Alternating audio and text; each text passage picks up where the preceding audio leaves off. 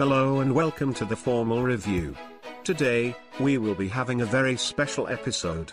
So sit back, relax, and enjoy. Hello everybody and welcome back to the formal review. This is season 3 episode 11 and I thank you all for tuning in once again. This episode is the second in the monthly series looking back at history. In each of these I will be looking at a specific historic event that has been shown in a movie. This will involve inviting a special guest who will be revealed on the dropping of each episode and then a retrospective review of that film. So you're gonna have to listen to every episode and also follow me on social media where I would be announcing when I'd be watching it, and maybe you can figure out what movie and what event I will be looking at in each month's episode, because it honestly could come at any time of the month. This episode will be looking at Dunkirk, which obviously is a film based on the Dunkirk evacuation, also known as Operation Dynamo, and took place 80 years ago and was the evacuation of soldiers during World War II from the beaches and harbor of Dunkirk in the north of France. It took place between May 26th and June 4th of 1940. It commenced after a large number of Belgian, British, and French soldiers were cut off and surrounded by German troops during the 6-week Battle of France. British Prime Minister Winston Churchill, in his obviously famous "We shall fight on the beaches" speech, called this battle a colossal military disaster. The French army has been weakened, the Belgian army has been lost, a large part of those fortified lines upon which so much faith had been reposed is gone. Many valuable mining districts and factories have passed into the enemy's possession. The whole of the Channel ports are in his hands, and we must expect another blow to be struck almost immediately at us or at France. We are told that Herr Hitler has a plan for invading the British Isles. He hailed their rescue as a miracle of deliverance achieved by valor, by perseverance, by perfect discipline, by faultless service, by resource, by skill, by unconquerable fidelity, is manifest to us all. Which in itself was the culmination of the war cabinet crisis during May of 1940. We shall go on to the end. We shall fight in France. We shall fight on the seas and oceans. We shall fight with growing confidence and growing strength in the air. We shall defend our islands, whatever the cost may be. We shall fight on the beaches. We shall fight on the landing grounds. We shall fight in the fields and in the streets. We shall fight in the hills. We shall never surrender. Churchill's specific contribution is actually looked at in another film that came out in the same year as Dunkirk, Darkest Hour, and stars Gary Oldman as Churchill, and is an account of his early days as Prime Minister during this time period, while Nazi Germany swept across Western Europe and threatened to defeat the United Kingdom. Obviously, the German advance leads to friction at the higher levels of government between those who want to make a peace treaty with Adolf Hitler, and Churchill obviously refused. You cannot reason with a tiger when your head is in its mouth! Now, this episode is not going to go into that film. That may be done next year. I'm not really sure. We'll see what happens around that time next year. But I do think that film, in short, is a good film to also look back on, because it does deal with similar attributes. However, that is more of a biopic, whereas Dunkirk is more of a war-related film. My guest for this episode is all the way across the pond in England, Ryan Nevin from lifeoffilms.com. In this episode, we will be discussing our top Nolan films, along with our favorite war films, and also our thoughts on Dunkirk. Does it hold up? And how we feel Nolan should have been treated at the Oscars that year. Richard Roper of the Chicago Sun-Times gave the film a 4 out of 5 and said it was one of the best war films of the decade, describing it as tight, gripping, deeply involving, and unforgettable, a triumph in filmmaking. But what do we think? Keep listening to find out. Hey, Ryan. Hey man, how's it going? It's going alright. Just trying to push through coronavirus as much as I can. Yeah, tell me about it. So what's your guys' plan? Is there any thought of when you would go back to work normally again, or, well, relatively speaking, normally? It's all based on the sales. We've just been told as soon as sales start to find their way back to some sort of normal level will be when we return. at the moment it's just really the waiting game, to be honest, which isn't fun, but it is what it is, really. Just gotta roll with the punches. Yeah, it's a little different over here. They're kind of forcing people to go back. Well, not forcing everyone. Like, some people are fighting for it a little bit more, but it's definitely not as, I guess, relaxed in that sense. It's more, there's a lot of fighting between whether we should go back and whether we shouldn't. Right. It's all handled very differently in each state, right? It's a bit different in each state. Differently in each state, and then the federal government has their own ideas on it, but then each state is pretty much different. But a lot of the states, aside from few that are like just opening, a lot of the states are kind of doing it sequentially based on certain areas, because some areas it's not big cities, it's like very rural, so they don't have to worry about it as much. At least that's their argument. Where I am in Philadelphia, yeah, we're not going back till maybe mid-June at earliest. Really? Yeah. Tense times, isn't it? Yeah, it's definitely an odd time. Tell me about it. I find it mad that obviously you're over in the States, I'm in the UK, and they're kind of suffering with it together. Do you know what I mean? Like, it's a rare thing. There's a rare thing that when something happens in a country, do you know what I mean? Like, you suffer that crisis by yourself, whether it be an earthquake in a country and it's caused loads of damage. It's usually like everyone sees it on the news, and they think about the people there going through it. So it's just the only thing you can really compare this to is something like similar to like a world war or something like that, isn't it? Because everyone's going through it. It's definitely like very similar, because like you said, when like a bombing happens in some country, I don't know about in the UK, but at least everyone I see like Facebook, they always we are together, but they put like the flag in the background of their profile picture and stuff like that. Yeah. It's very concentrated on that specific event, but like you said, there's no Facebook profile for this because we're all pretty much in the same boat. Yeah, exactly. Yeah, it's mad. Yeah, I'm thankful that you came on. It's cool to look at other countries' view on World War II. Yeah. Because obviously with the US, we have our own point of view. You being over in UK, your own point of view, because that's obviously where everything started. And then two, you have different focuses on war. So with Dunkirk, I'm assuming you learned about it in schools. How did that thing go? Are there any days of memory surrounding it, or celebrations or anything like that? So we don't have anything real specific for Dunkirk. We have a Remembrance Day, which remembers all the soldiers stuff that died during the World War, but we don't have really anything specific that's like Dunkirk Day, or we don't get a day off work or anything like that. Obviously, it's something that we definitely did learn at school. It was a big part of the war, a massive turning point within the war. So when it comes to Chris Glenn obviously doing the film Dunkirk, for us Brit didn't need much explaining. We have it in our heritage. To give some background on the Dunkirk evacuation, Nazi Germany invaded Poland in September of 1939. France and the British Empire declared war on Germany and put out a blockade on their economy between each other. The British Expeditionary Force was then sent to help France. However, later, Germany invaded Belgium, Netherlands, and France on May 10th of 1940. They drove northward and trapped the BFF and the remains of the Belgian forces and 3 French field armies along the northern coast of France. For those who don't know geography, an evacuation across the channel was the best course of action because it was pretty much the only one. So they ended up planning a withdrawal from Dunkirk, which was the closest good port. On May 23rd, Hitler approved a halt order and had the German High Command send confirmation to the front. This order basically gave Allied forces time to come up with a plan and basically pull back all of their troops to fight the Battle of Dunkirk. On the first day of this evacuation, approximately 7.5 Allied soldiers were evacuated, and by the 8th day, a little over 338,000 had been rescued using only 800 vessels. Not only were these vessels from the Royal British Navy, the Canadian Navy, and the French Navy, there was also a lot of civilian merchant ships. Some soldiers had to wait out from the beaches and wait for hours in shoulder-deep water. Everyone from the UK knows the story of Dunkirk. So was it given in a normal history class? Because for me, how I learned about it, I had to take like a specific World War II course. But then it was only maybe half a lecture, one class day. Right. Like it wasn't very much. Yeah, so from memory, obviously it would have been a long time ago now. When I was in school, over 10 years ago now when I learned about it. But it would have been in our history lessons, and we spent a lot of time on World War, and definitely would have had more than half a day thing on it. We'd have, from really scratching back memory, it's something that really stands out for all of us. We all know it. We all know that everything about it. So it's a fundamental part of our education, especially during history. The stuff that the US teaches, obviously D-Day, and then obviously Pearl Harbor and how that infected the war in the Pacific and things like that. Very obviously American concentrated. Yeah. So for me, I like learning about, especially World War II, learning about different perspectives of the war itself, especially for me being half Japanese. I also know more about the Japanese side of the war and how that interaction happened, but then certain things about it I tell people who are pretty much full Americans, and they don't even know about that because our history doesn't really focus on that. So similarly, that's why I wanted to bring you on and talk to you about that. So looking back, if you went back in time, I guess from the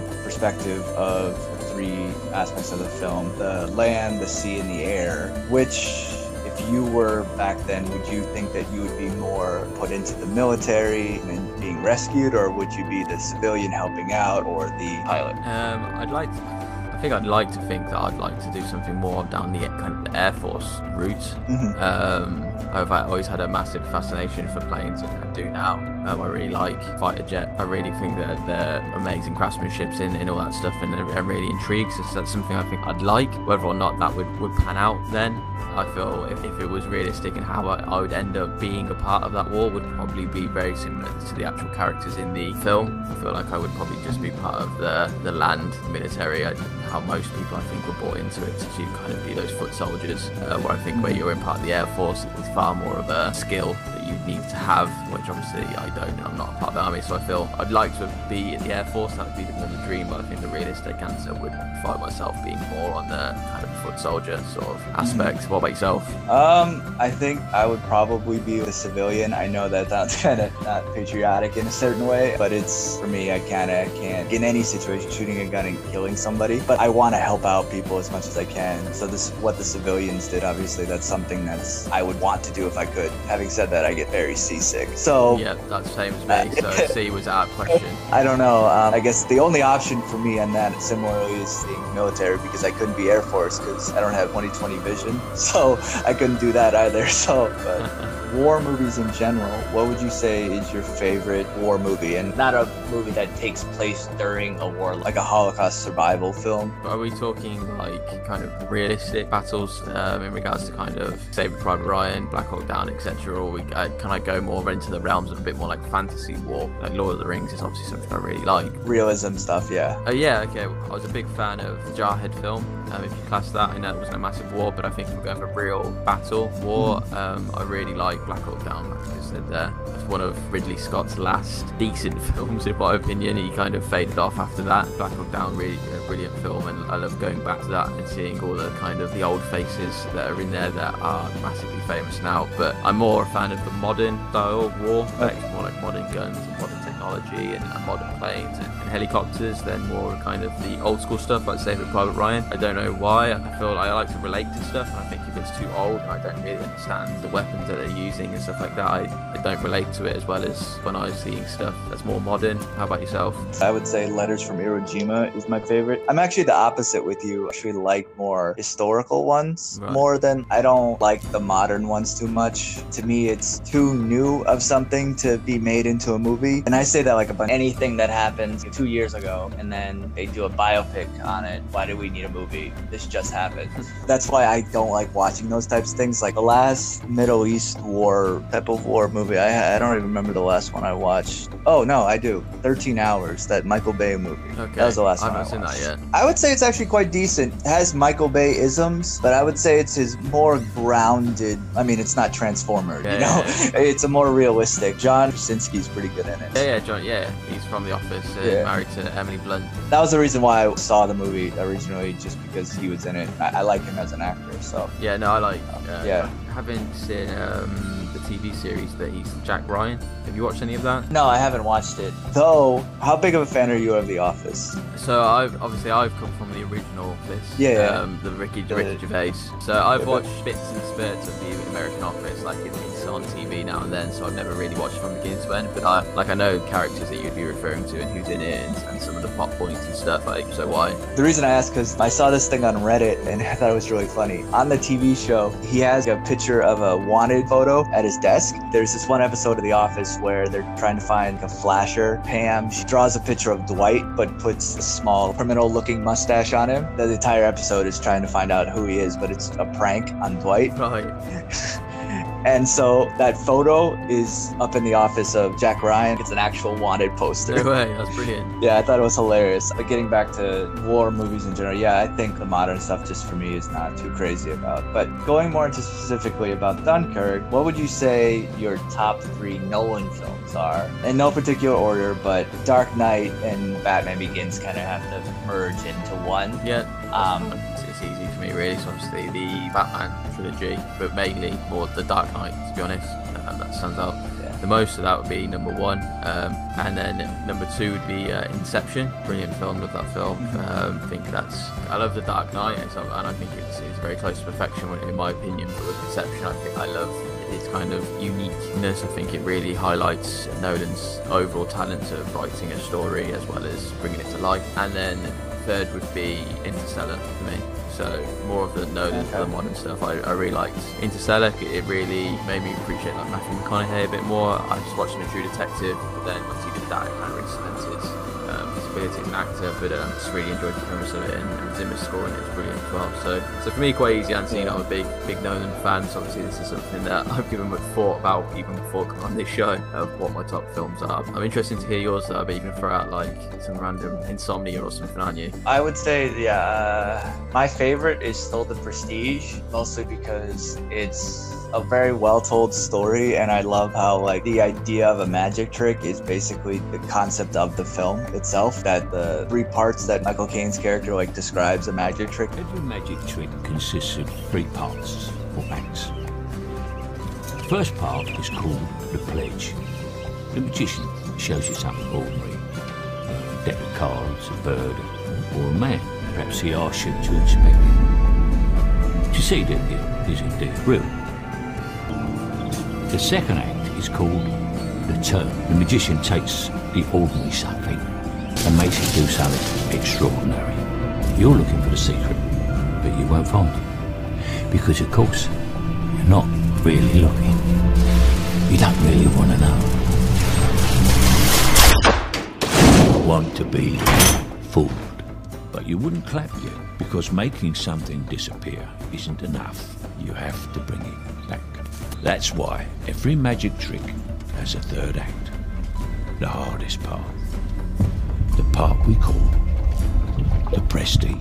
That's actually what the film is in itself, and I love that aspect of it. And then obviously the acting in it, I think, is really great. Yeah, Inception is up there too. I really like The Dark Knight, but because it's a Batman film, to me, it's just hard for me to say that that's such a unique film, whereas like Inception and Prestige are very, very unique. My hardest problem is always picking that third one. I really like Insomnia. I really like Memento. Depending on the day, I think I would say one of those. Today, I would probably say Memento. Memento that is really good. Varies. It's very, very raw. Yeah. It's funny that neither of us said Dunkirk on the Dunkirk special.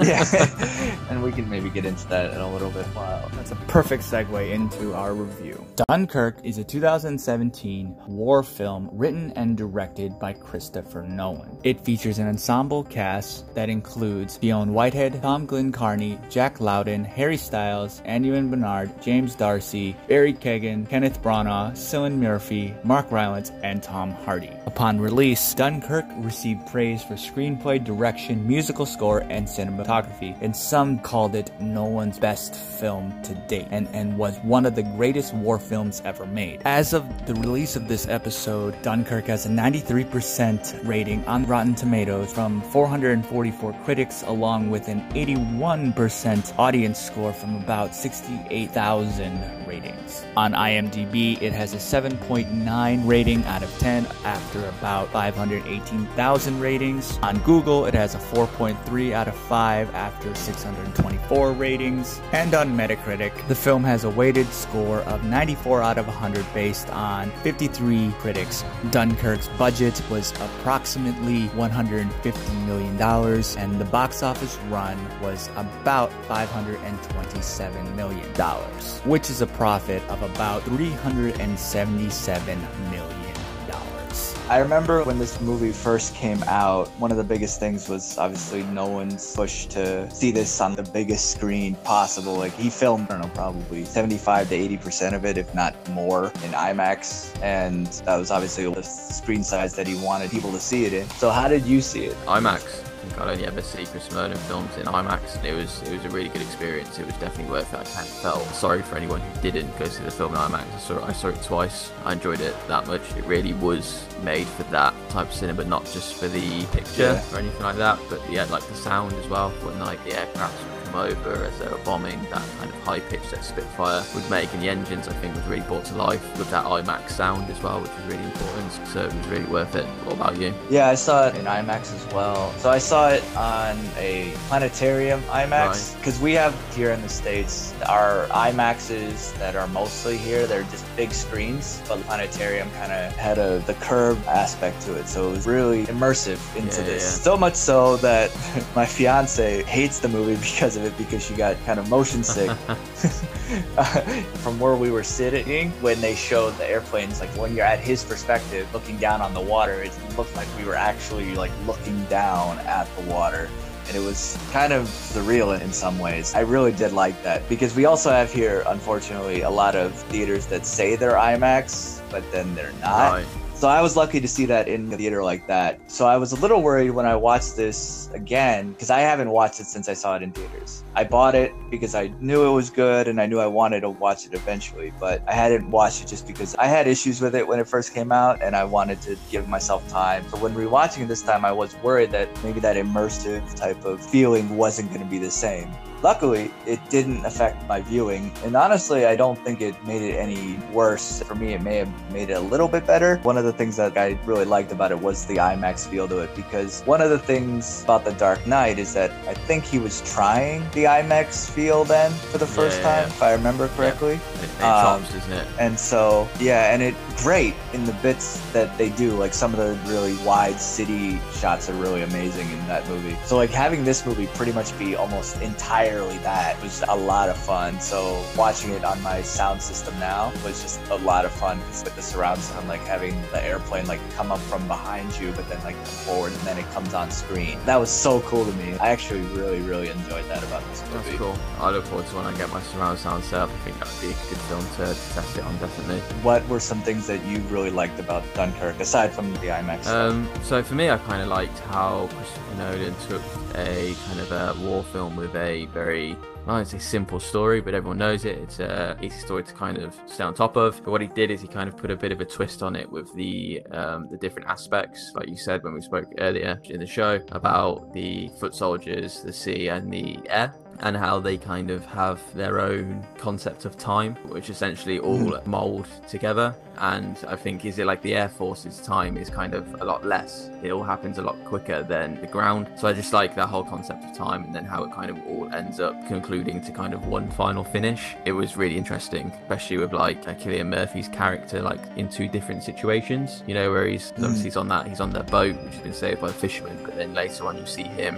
in the foot soldiers time concept when they're kind of fleeing the ship and stuff, and he's on there. So I find that really interesting. So that was a massive part that I liked about it. What I also liked about it was the realism of the film. Obviously I haven't been in war, so this is just my opinion on how I felt it was, but obviously you have a lot of films like Hacksaw Ridge and Saving Private Ryan that are very bombastic, very gory, limbs flying everywhere. It's a much more of like a spectacle, kind of visual spectacle of war and just real blockbuster, where with Dunkirk it felt a little bit more on what being in war would be like, a very tense atmosphere, things happening, but it not be so bombastic. It felt more like a simulation of war than a war movie. So those are two massive things that I really enjoyed about that made this film feel different to the type of war films we've had before. So that's kind of what I liked about it. I agree with you on the realism point, because I think how you mentioned the real feel of it, and I think that also helped along with the IMAX aspect of really engaging into the scene. You don't even have to experience war, and I think this is kind of also with Saving Private Ryan, at least with that opening scene, where it's so much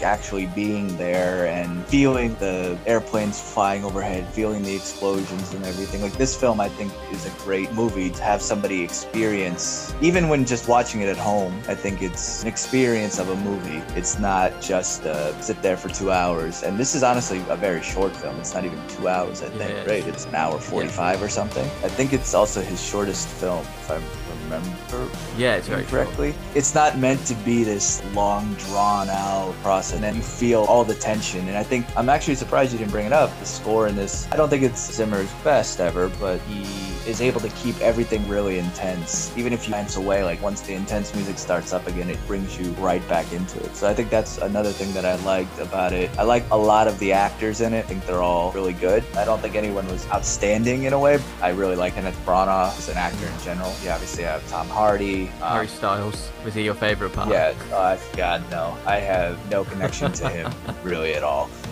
I was either way about it, but I read the reason why they casted him was because apparently it was the same reason why he casted Heath Ledger, because no one thought he would be good at it. Obviously, it's nowhere near the same as what Heath Ledger did, but don't care about Harry Styles as much as I think some teenage girls would. Brian Darcy plays Jarvis in Agent Carter. I've not watched that. Well, he's the Jarvis in Endgame. Jarvis? Have we ever met that guy? You meet a lot of people, son. Right. He's like the first crossover that was originated in the show. So anyway, I forgot that he was in it. That's cool. Cillian Murphy, Cillian, how you pronounce it, I can never remember, but he's always a good actor and a Nolan favourite. I didn't catch it the first time, or I forgot about it. The small Michael Caine cameo. On the radio. He's a very obviously big Nolan favorite too. I think I remember the first time, it's like, why is he Michael Caine in this? I remember watching an interview with Michael Caine. He said a funny story about how that he would be in any Christopher Nolan film. Just gives me a ring, so I'm doing a movie, so I'll be over. He's like, he could just have a gong, and if he just hit it, that he would arrive. But he told Christopher Nolan, and then he said, like, I think it was like Christmas or his birthday, like Christopher Nolan actually bought him a gong. It was pretty funny. Do you know if he's going to be in Tenet? I haven't seen anything with him being in that, no, to be honest. But kind of after Dunkirk had come out, people realised he's in it, so I wouldn't be surprised if he has a similar hidden role. There was like a lot of cool things that I didn't appreciate the last time around. I honestly forgot how short it was. It was getting close to the end. I was like, oh wow, I haven't been watching this very long. But since it's on neither of our top 3 Nolan films, what didn't you like about it? Okay, so interesting, because you brought this up because you just said you were surprised that I didn't bring it up in something I like, but I actually don't like Hans Zimmer's score in it. It might be a level of disappointment because obviously you know that I have big admiration for Zimmer as a composer, but I was very excited to kind of hear like another Zimmer score for Nolan as well. He does his best work for Nolan. I like scores that have got a bit more of a melody to them and stuff like that, instead of just something that's just created to just build feeling and like a constant feeling as well. I understand it worked for the film, but for me it was disappointment, but it might be a subconscious one because like I say, I was secretly hoping for just another Zimmer score that I could listen to in my car, etc. But so that's something I was disappointed with. But the reason like really why I didn't kind of make it that top films that I like is because it's so focused on it being this experience, which is really fun. It is a really good experience. It lacks a bit of rewatch it substance that you have with it. It's very much one feeling throughout of kind of tense, kind of playing on anxiety a little bit, which is really interesting. It's like a ride with those feelings, but it doesn't have that overall kind of thing, say like the Dark Knight Reception has, where it has different types of emotions. It takes you a bit more on a journey for emotions and stuff, which I enjoy more in movies. I think they have more of a rewatch factor to them and gives the film a bit more substance. So that's why I don't really have it up there with the top. It would probably be more on the lower part of my list on Nolan films, because it's still obviously a brilliant film, but because it was so focused on being an experience, it loses a lot of quality on what a little kind of everyday film that you enjoy has. It was quite short, even though it kind of works for being short. Again, it's nice just to have something a little bit longer, something that can be fleshed out a little bit more, but I understand why it was short. But again, it's kind of something else. Once I remember when it was finished, I was like, oh, it's finished. Even though I knew it was short, it feels even shorter watching it. So for me, they're kind of the points. And really, like, it still really is a brilliant film, and I think I gave it something like an 8 or 9 out of 10 when I scored it. So there's not really that much I don't like about it. It's just, for me, Christopher Nolan, his other films are more up there on the 9-10 front almost. So that's my reasonings. Kind of along the same lines, I guess, when you compare it to like Inception and stuff like that, one thing that like, you remember about those films, you have characters that you can follow and you remember their names, and there's like an arc that they're going through. Whereas this, I honestly still can't tell you who people are and why I'm caring about them. Yeah, like I want obviously people to live and survive and all that, but I couldn't tell you the names of anyone. Like, so I know the actors, I know them, and that's really it. It's not a character story, and while that's not a bad thing in some aspects, but it's not as rewatchable, like you said. Even though I rewatched it this time, I don't foresee myself rewatching it again for a while. It's borderline like a documentary, even though it's not. It's kind of a little bit like, you don't really kind of watch a documentary again. You might if you really enjoyed it. Like, say, I've just been watching The Last Dance, and I would happily watch that again. But it reminds me of how you get a vibe of watching a really, really, really good documentary. Yeah, it's one of those films you can appreciate, and it's really well done and everything, but it's not something that you need to go around and say, oh, I'm definitely in the mood to rewatch this I'm in the mood to watch Dunkirk. I don't think you get that feeling. I don't know what that feeling would feel like to be in the mood to watch Dunkirk again. Yeah, I agree 100%. But that works well to segue into the next question, because it is somewhat similar to like documentary, to like what you said. But I was doing some research apparently how accurate this movie is, and from what I've been reading, they say it's a pretty accurate movie, like give or take like a few little nitpicks here and there. But one of the things that I came across was that there was a bigger Indian and South Asian population at Dunkirk. I think it's about a few hundred in comparison to like the hundreds of thousands of people there, but this film doesn't really show too much diversity across the characters in the film. Not to say that they're two memorable characters like I already mentioned, but it seems very whitewashed in a way to not even mention. I understand it's obviously a British film, but at the same time, I know there's a big South Asian population in England. Being somebody from the UK and everything, what do you think about that? To be honest, it's not something I've known too much about myself either. I think, it would have been nice for Nolan to have maybe incorporated a little bit in that, to kind of give a nod to those people, and I think countries would have got a lot of respect from that, and it would have been a nice gesture. But I don't feel like it was imperative to the story. I don't think it really focused on many characters. It focused on the British Army and stuff like that, so that made sense. So I think if maybe they focused a lot more of a character-driven film, then maybe it might have been nice to throw a nod there or a nod here. But because it was more about the overall experience and not really the characters, I don't think it's something that should be kind of looked at too badly. I think a lot of films that get made in countries to tell their country's story focus a lot more on their country's army. I think America focuses a lot on all their films, a lot of focus on just Americans. It's true. Unfair to pull Nolan out when he's obviously British. It's a film about the British Army and how they dealt with Dunkirk, etc. And it was a big turning point for us. So yes, they could have done something, and it would have been nice for the people of those cultures to have had that nod, as they were a part in it, and obviously it did very well, got in the front of a lot of people. But I don't think it should be looked at very negatively. I don't think it was imperative for it to have happened. Yeah, I don't think it's more of a negative. I just think it's one of those things for me when I see that type of thing actually happen, and it's not being represented on a movie that's trying to be so realistic, and then it's not realistic in some aspects. If all those people there were British people, and there's so many people, maybe it wouldn't have been that realistic for them to have encountered someone from a culture of only hundreds of people on there. Maybe, I don't know, possibly he might have thought about it and just thought that it might have been felt too forced for them to have encountered some path of that. Maybe, I don't know. I didn't even know that this Indian company was part of Dunkirk. I didn't even know that they existed, but apparently they were really big in helping out. From what I was reading, they helped out a lot prior to Dunkirk, and even though there was very minimal amount of them, they still did a lot, and to completely ignore them in my character film, like you said, would have probably been a little bit more problematic. It's an interesting thing that I came across, and I thought it is really interesting. But I didn't know that much really, to be honest, until obviously you prepped me for this. So no, it is really interesting. Yeah. When it comes to how this film holds up, did you rewatch the film for this, or are you just kind of going on your? I've seen it. You remember it a few times. Like, I've got good memory, so yeah. So. Okay. So do you think it holds up? Definitely. I rewatched it like a few months ago. I always put random films on when I'm having like lunch and stuff, and when they're on TV. It's got the movie channels, and it was not so long ago when I actually had watched it, and yeah, it holds up, because what's great about Christopher Nolan and why Christopher Nolan films will always hold up is because he would always use CGI where he has to, not in ways to save money or etc. That's his style. He likes to use realism, and because of that, his films will be timeless. The most I've really seen him properly use CGI will be in Inception, and he does that very well. But most of the case, he tries to do a lot of things realistically as much as he can, and that's why they will hold out. And with this film, he did a really good job at sticking to that. I remember that he built like Spitfires and stuff like that, actually really built them. I remember there was one that they had at the like premiere in London and stuff, so it was all very much wanting to kind of keep it real, and that's why it will hold up, and it does. So yes is the answer to that question.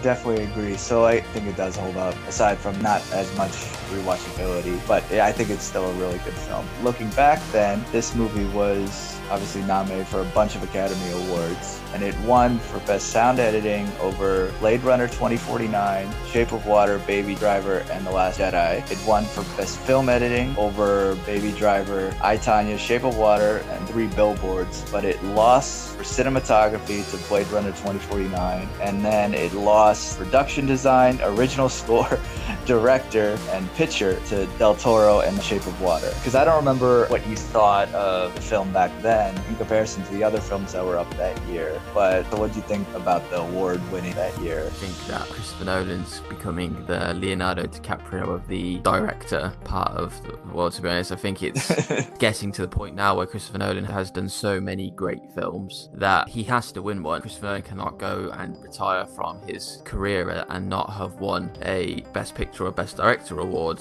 and I feel like it's just going to happen where he's just going to end up getting it for probably a film that's maybe not one of his best. So for me, it is a sore subject. The Shape of Water, I understand, was a unique film. It did it on a very small budget as well, which was very impressive, etc. But like how Slumdog Millionaire won in 2008 and The Dark Knight was never even nominated, these films for me become films that become forgettable. But Christopher Nolan films are never forgettable. People remember these films and they stand out, and that's what is sad for me that he didn't win. I was really sure that he would win this one. It was a film about war, which is usually a good topic, like a realistic approach. It was in a fantasy, it was a superhero film, it was in sci-fi, etc. It was a very realistic approach. He did it very well. It was received very well. It was unique. He even set a new tone within the war type of films, which I think has inspired people now to go forward. I think 1917 was very much similar to Dunkirk in that aspect, etc. Yeah, I agree. For him to not get any real recognition from that to a film that I understand why people like it, and I understand what Del Toro did with the small budget, etc., and it was impressive. Hats off to them in reviews and stuff, but I was very disappointed for Christopher Nolan. I think anything that he goes on to do now will be tainted because people go, okay, he won for this film, but why didn't he win for Inception? Why didn't he win for Dunkirk? Why wasn't Interstellar or The Dark Knight even nominated? His whole award vibes seems a bit controversial now. I'm interested to hear your thoughts. If you really like Shape of Water, don't you? Yeah, I do. I actually rewatched that last night because I haven't watched that movie in a really long time, so I kind of wanted to see how I felt about that movie again. And yeah, I do really like the movie, and I was fine with it winning Best Picture. I don't remember the other films that were nominated that year. It wasn't my favorite film of the year, but out of the nominated for Best Picture of the ones that I actually thought were going to win, that one was my pick. But rewatching the direction, as much as I like Del Toro, I maybe have switched more that I think Nolan should have won. I don't remember back then if I picked Nolan or if I picked Del Toro. They were definitely my top two back then. I just don't remember who I actually picked. But on the rewatch, I think Nolan had a much better direction. It was more powerful in that sense. And I agree that, like, yeah, he has come out with a lot of good films. I think he's kind of unfortunately going down the Martin Scorsese route, where Scorsese won his Best Director for The Departed, which is not anywhere near his best film. I hope that doesn't happen and Nolan keeps putting out really good films and they're either just as good or better. Maybe he'll actually get one that deserves it, not just a here's an award for your career, not for this specific movie. With DiCaprio, like you mentioned, not to say The Revenant wasn't good, but he did so many other great performances. If he didn't get it with that, it's like, how the hell does he not get it with anything? It's how Hans Zimmer's only ever won one, and that was for The Lion King over 20 years ago. That blows my mind as well, because Gladiator wiped the floor with awards. It was a brilliant film, everyone loved it, it won awards, but then Gladiator didn't win Best Score. Sometimes, I don't know, I just feel like the Academy maybe like cornered themselves a little bit, and they feel, like we said, Leonardo DiCaprio has cornered themselves a bit, then they just end up having to give out awards because it starts to look too dodgy that they haven't. Does that make sense? Like, it starts becoming this a bit more of a game to them. Like, Leonardo DiCaprio, it was like year after year after year, people just gobsmacked, like, how has he not won for Wolf of Wall Street, etc. And then he wins for Revenant, which, yeah, decent film, he's brilliant in it, he's brilliant in everything, but is it his best performance? Is Hans Zimmer not done a score better than Lion King? I don't know, it seems too much of a game to me, and that's why I'm going off the Oscars every year, to be honest. I see what you mean. I'm still a big Oscar watcher. I think it's fun. There's issues with it. It's definitely not a perfect system, but that's another conversation for another day.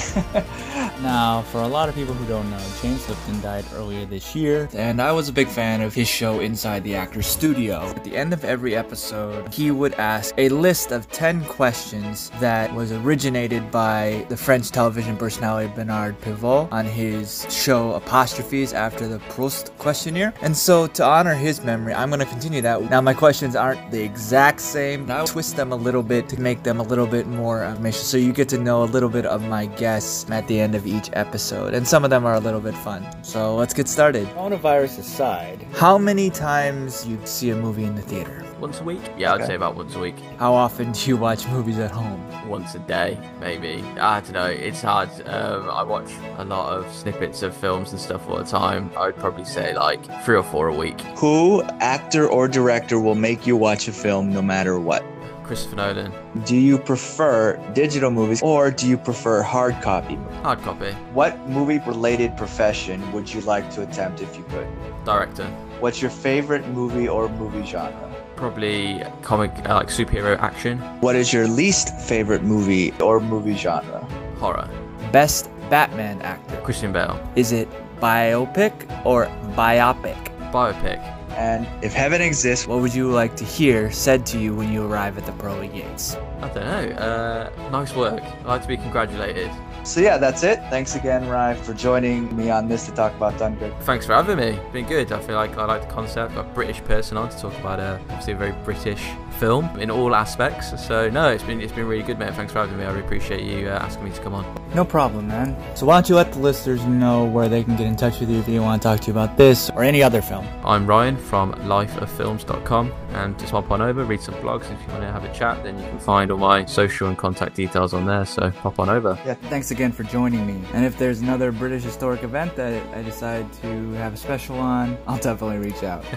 Cool, man. But until then, stay safe. Cheers, dude. Peace. Peace out, bro. Bye. Now, what did you think of the film? Let me know. Hit me up on social media. The Formal Review is on Twitter, Instagram, and Facebook. The URL is all the same. It's at The Formal Review. Please also subscribe to the podcast on your favorite service. It is on Spotify, Google, and Apple Podcasts, Podbean, and really, honestly, anywhere you can find podcasts. Also, I'm always wanting to grow and improve, so feel free to leave a review on your favorite service. I see the numbers, and I do this for you all, and I want to keep it entertaining. I really appreciate everyone supporting me by listening and talking about movies with me online. For those who have contributed financially, I really thank you for supporting me in that way. For those who want to financially contribute, please go to anchor.fm/the-formal-review and click support this podcast. And I thank you very much in advance, and any donation is appreciated. Also check out backseatdirectors.com, where I do contribute a good amount of the time writing articles, reviews, and I'm part of a big team, so please check out the website. You can find out all their social media accounts. Thank you all for tuning in once again, and until next time, well, I won't say it to movies, but be safe, wash your hands, and take care, everyone. Thanks for tuning into this episode of The Formal Review. We hope you'll join us again.